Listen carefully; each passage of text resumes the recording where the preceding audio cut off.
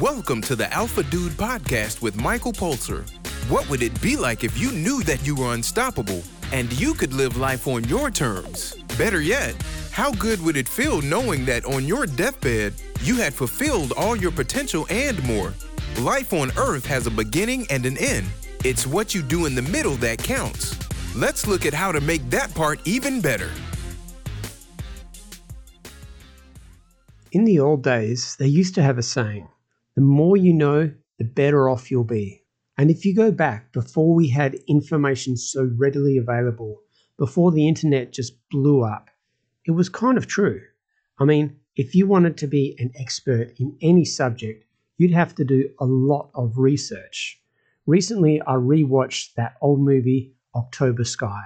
It was about the boy who invented a rocket, and he desperately wanted to enter and win the science fair in order to get a scholarship to get out of this town where it was almost guaranteed that as soon as you graduate, you just work in the coal mines, unless if you're fortunate enough to get out. And basically the only people that would get out would be from time to time, some jock or athlete would get a sports scholarship and get out playing football or whatever. But the problem was this, he was inspired by watching the Sputnik, and afterwards he started to learn as much as he could about rockets. But around that time, it was brand new technology, so there weren't books available in the library. There certainly wasn't any internet, so he had to look really hard in order to find out all the stuff he needed to find in order to be successful in this venture.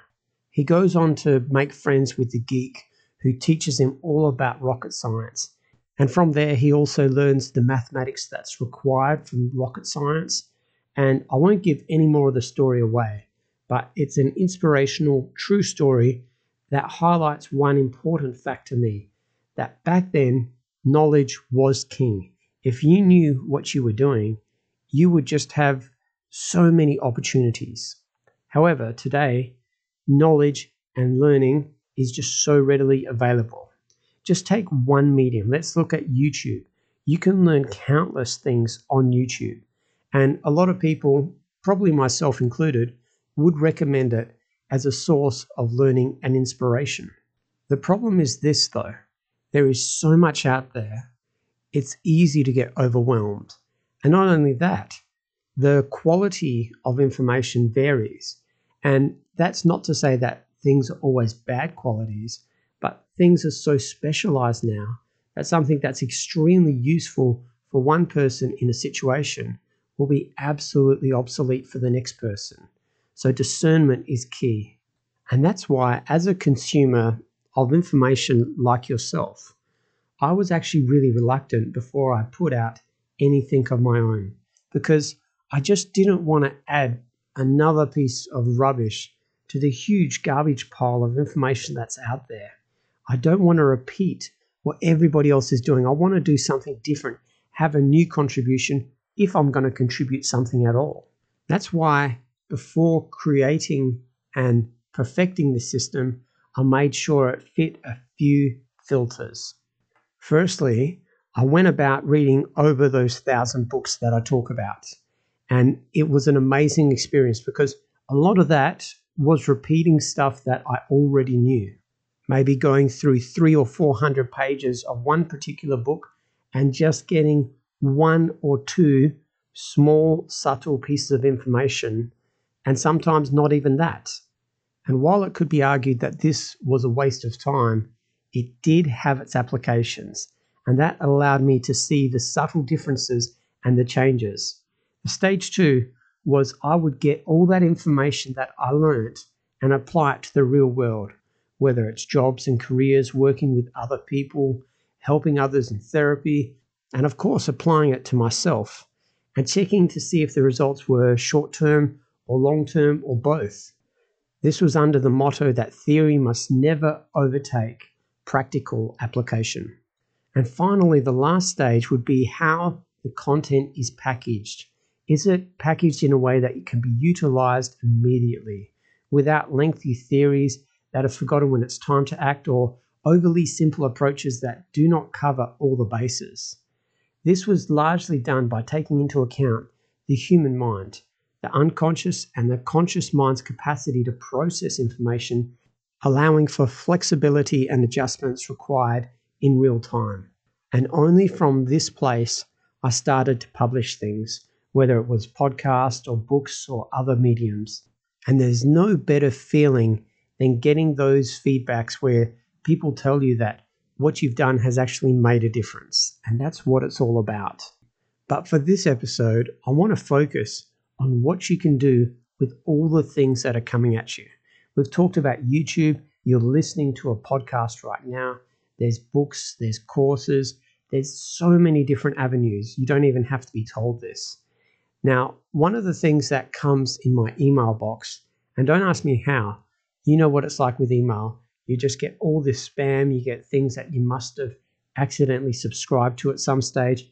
But I get this letter from Quora, and it gives you information on the topic of psychological strategies. Basically, people write in a question and others answer. I think it's like Reddit, but I don't really use it. I think I clicked on it once, and then suddenly I get all these messages that pop in my email about 3 times a week. Now, I would say that most of the stuff that I get is spam. A lot of the stuff that I get is generic, and occasionally I'll get something that's quite interesting. The funny thing, though, is that whenever there's a good answer, it's really long in order to engage the reader, and subsequently, you're left thinking, how could I actually apply this to my life? As I said with stage 3, it has to be packaged in a way in which it's readily available. So if you've read self-help before, if you've got some background in it, whether it be through other podcasts, through audiobooks, through YouTube, through whatever medium that you've used before, then you yourself will have a similar process of that, weeding out the good and the bad and trying to make your own way. What I would recommend is that we focus heavily on the stage 3 of development, which I talked about, and that was making the package accessible. In the personal upgrade system, there are basically 4 aspects which take care of everything. And I call it an upgrade because you can actually use whatever knowledge that you have and incorporate it in the system. Let's say you've got amazing communication techniques. Then you'd simply file that under Amplitude. Or you've got life hacks and strategies. Well, that goes under Aptitude. And then whenever you need any of these things, you just recall which section it's under and it comes to mind automatically. And as you are aware of neuroplasticity, new connections are formed the more often you carry out the action. And that's why reading something like a random Quora post, I think I'm saying it correctly, correct me if I'm not, Quora, Quora. So if you're reading one of these random posts and it's got 10 tips on how to make your life better, it's a tricky prospect. My advice would be to have the strong foundations, like in personal upgrade, and then from whatever foundation that is, build upon it. That's why people who say that their life was changed just by a quote, not always but usually, will probably forget that quote once the inspiration is gone. Whereas if you had that strong foundational base and you found that most amazing quote that changed everything in your life, then all you would have to do is just remember that quote, see which part of the system it fits into, and then it will be accessible for long-term changes. So let's go look at Quora again. What are 10 professional life hacks? This is just one random one that popped up when I searched my emails. And we give thanks to Goro Majima, who is the answerer of the question. And that's the other thing. A lot of these answers are very cultural dependent. Sometimes you'll get an answer from somebody who lives in a low socioeconomic circumstance, and their information is absolutely gold if you're in that situation. But if you're in the opposite of that, using their information might work against you. So as part of discernment, take into account who is teaching you the stuff. She goes on to say, number 1, never ever joke about a person's intellect, body shape, or career, because this creates resentment. Common knowledge, but a good refresher. Number 2, don't speak openly about your achievements. Let others find out naturally. The wow impact will be greater too. I like this piece of advice, but it's interesting. You'll find other authors like Robert Greene, who writes Mastery, and they say that if others aren't aware of your achievements, then you'll get overlooked. So you have to find a way in order to show them off. Reading multiple sources will help largely with your discernment. Number 3, if someone pays you a compliment, accept it and say thank you. Don't be overly humble and reject the compliment. It's good advice. Don't ask anyone, can you help me with this? Specifically delegate a person. Now this is good business management. Number 5, use praise strategically. Don't give it too easily, but deliver it when it's well deserving. We've talked about this in our podcast before, and that's also good advice. Number 6, deploy punishment tactfully. You don't want your subordinates, if you're in a leadership position, to be discouraged by constant scolding. This is also good advice. Number 7, sound decisive. Don't ramble, mumble, and use and excessively. It makes you look less competent. Number 8, don't complain. Number 9, if you're good at a particular skill, never do it for free. And number 10, master your craft. Stand out from the others. Be irreplaceable. So nothing groundbreaking here. I'm sure that if you were asked a list of what are 10 things that professionals can use as life hacks, you could come up with a similar list or maybe even better. And depending on where you are in your life at the moment, certain parts will speak to you more loudly than others. So let's say that you're working for some boss who doesn't appreciate what you do, and you have a particular talent. Let's say it's in design, for argument's sake, and your talent in design is overlooked. In fact, it's a given that you just design things because you're good at it. However, your job role is not actually in design. Now, if you were the person in that situation and you read the list and you came up to number 9, if you're good at a particular skill, never do it for free. It's obvious. That'll speak to you. So be aware of where you are in your station of life. And if you're oblivious to it, just find out what speaks to you. And usually that'll tell you where you're at. And from there, if you can see that advice as helping you out, just implement it, but do it in a systematic way. And point 9 would fit nicely into aptitude. That is basically a skill set. And then associated with that skill set of design, you'd say, well, my condition is that I won't give this away for free anymore. And then you can utilize other aspects in order to deliver your message strongly to your employer and just show them how you've been giving this away for free. It's not in your job description. And you'd either like to have a promotion or some reimbursement or some other arrangement where you're no longer doing things for free and essentially being used. And something like this, a Quora post, could actually change your life significantly. So this sounds like a lot of work. Why don't I just read this and say, yes, I need to not give away my skills. I'm going to talk to my boss tomorrow.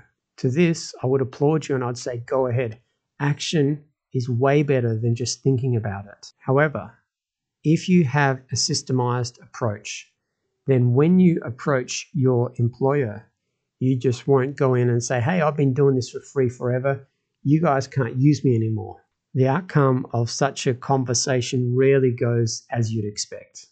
But if you have solid principles behind it and you have other things that you've learned, you can then incorporate it in the way that you communicate. You'll say, all right, when I talk to my boss, I'm going to use my altitude, my body language in the way that I talk to them, the aptitude, show them my skills, the amplitude with my communication, and all of the other factors, thus making your chances for being successful exponentially better. So that's my approach. In this age of information overload, it's not only about what you know. Sure, if you don't have the baseline knowledge, then you fail.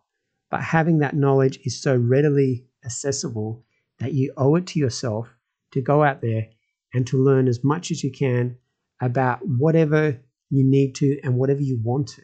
Use some sort of systematized structure to learn all the things that you come across. Otherwise, they'll be fleeting thoughts. And when you come across something that speaks to you, just be aware that it's often situation dependent. So in our last example, if you do take on point 9 and you say, I'm not going to give away my particular skills that I'm good at for free ever again, then you move from the context from work to family and you're not there to help your family out. Well, maybe that's a good thing. Maybe it's a bad thing. I'll leave you to decide that. But personally, I'd recommend something like this, specific to a situation only, such as work in order to become more successful in your career. And then in your personal life, for sure, you have others in your life. Don't get walked on by giving everything that you have without anything in return. But on the flip side, don't hold back all of the things that you have just because you think others owe it to you. The concept of love is simply that you give because you want to. And if you're in a situation in your personal life where you find that's not the case, that's probably a time to be discerning and to evaluate why that is the case.